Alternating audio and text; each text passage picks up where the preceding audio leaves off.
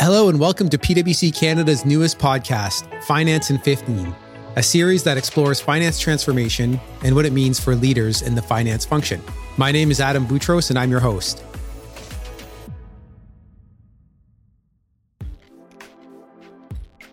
This is part 2 of our episode on performance in finance transformation. The last, but certainly not least, of the 3 Ps of finance transformation. Again, I'm joined by Marilyn Wang, partner in our One Analytics group at PwC Canada, and Sébastien Doyen, who leads our Quebec finance transformation practice. In this segment, we'll discuss trends around performance in finance and the tools leaders need to get started on the performance stage of their journey. I think the first thing, connecting with improving trust in the data is crucial. We see it, a lot of companies investing in data management, data quality. I think people recognize that there's been a lot of investments in technologies, but not enough around data, and quality data is the foundation. Second trend, I would say, is integrated business planning. And this one is not a new concept, right? It's been around, sometimes even different names been used for that concept. However, we see it's taking off right now, and we see a lot of leading organizations really integrating strategic capital, sales, operations, and talent planning in one framework more and more. The third one, I think, is about rationalization of reports. And this one has been around for quite a bit. Reports and metrics, I would say. It's really about focusing on what matters most and stop producing tons of metrics and reports that are not really helping the business or not moving the needle.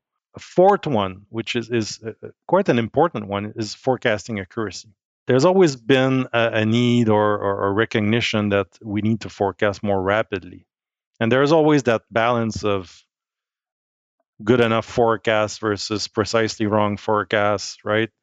But I think as the new technologies and new business practices are being adopted, I think the focus on accurate forecasts is quite important. In fact, it could really help you optimize your business resources and deliver better financial performance over time. More frequent forecasts is also something that is worked, because more frequent in a very dynamic market like what we're observing in the past years is really helping you seize business opportunities and course correct as well. I would say that last but not the least, going back to some of my points before, it's really about increasing the level of quality time your finance business partners are investing side by side with everybody in the business.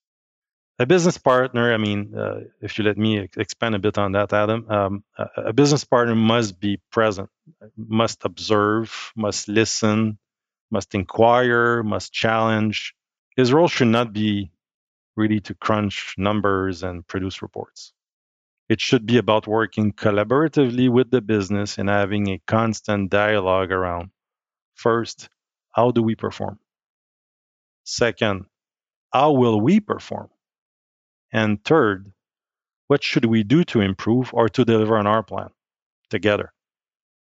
Those are really great points, Sébastien. I think you hit it bang on for many of those points. And I would also add that I'm also seeing from a trend perspective, because there's this growing need for data analytics to inform on some of these better forecasts that you talk about. Digital upskilling is a big trend that I'm seeing. I think finance organizations are really seeing that the people aspect is so important in driving the sustainable change that they are investing in digital upskilling. So it's great to see. And there is also a growing interest in automation solutions that I'm seeing within the finance organization as well. So those are the trends that I'm seeing from my perspective, Adam. Okay, and let's keep going, because I'm also having a lot of conversations around tools, solutions, technologies that can really accelerate this journey and start to bring the insights that drive performance. Marilyn, how can organizations get started on that part of the journey? Yeah, so investments, right? Making some investments in the new tools is really important to enable the team. And I'd say that it's not just about the technology, though, and that you do need to consider the process and the people impacts, as I was kind of saying earlier, because there will be some upskilling that will be required. But all this to say is that there needs to be a vision and a plan as you move forward.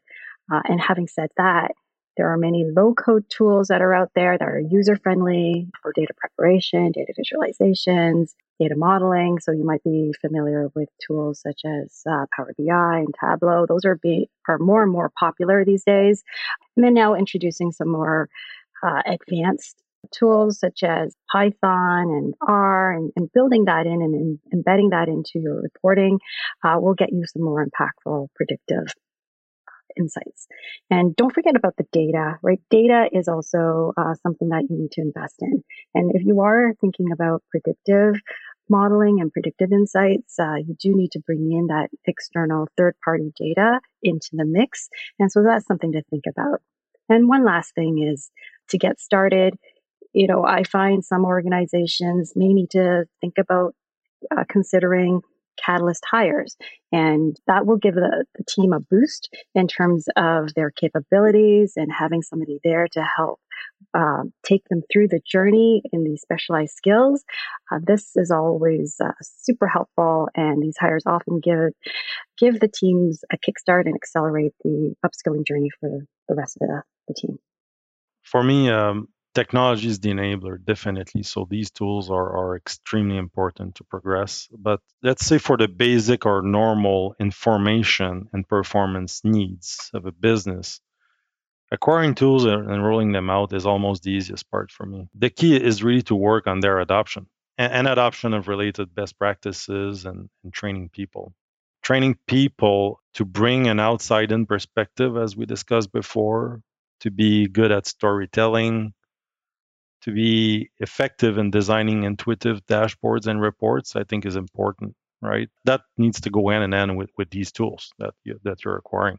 If you don't bake this into a program, I think you're making a big error. I would also mention, lastly, the importance of investing across the business, not just in finance, to improve financial and digital literacy. In the end, delivering superior and predictable financial performance requires everyone to be more well-versed into financial performance and decision support. All right. Well, this has been a fantastic discussion. Thanks so much, Marilyn and Sebastian, for sharing your insights here. And, I think touched on a lot of powerful concepts that really will resonate across the C-suite. And that can be really important in starting on these finance transformation journeys, is getting the buy-in of the other members of the C-suite beyond the CFO, because those are the projects that are most successful. And when you get to performance, that's really what's in it for such a broad part of the organization. If they can see the outcome on the other side, and that looks like having more timely data, more predictive, and just things coming together that can really drive the performance of the organization, that's really what companies are after. And thanks to our audience for listening to this fascinating two-part discussion.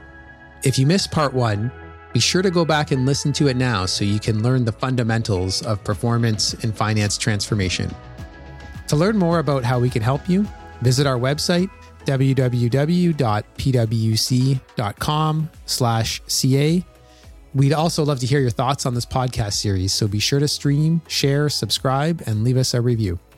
And I hope our discussion has given you some tangible ideas about how you can lead your business by planning for the future. I know a lot of organizations struggle with data, but we've also seen how there are lots of solutions and tools that can help. I'm Adam Boutros, and this is Finance in 15.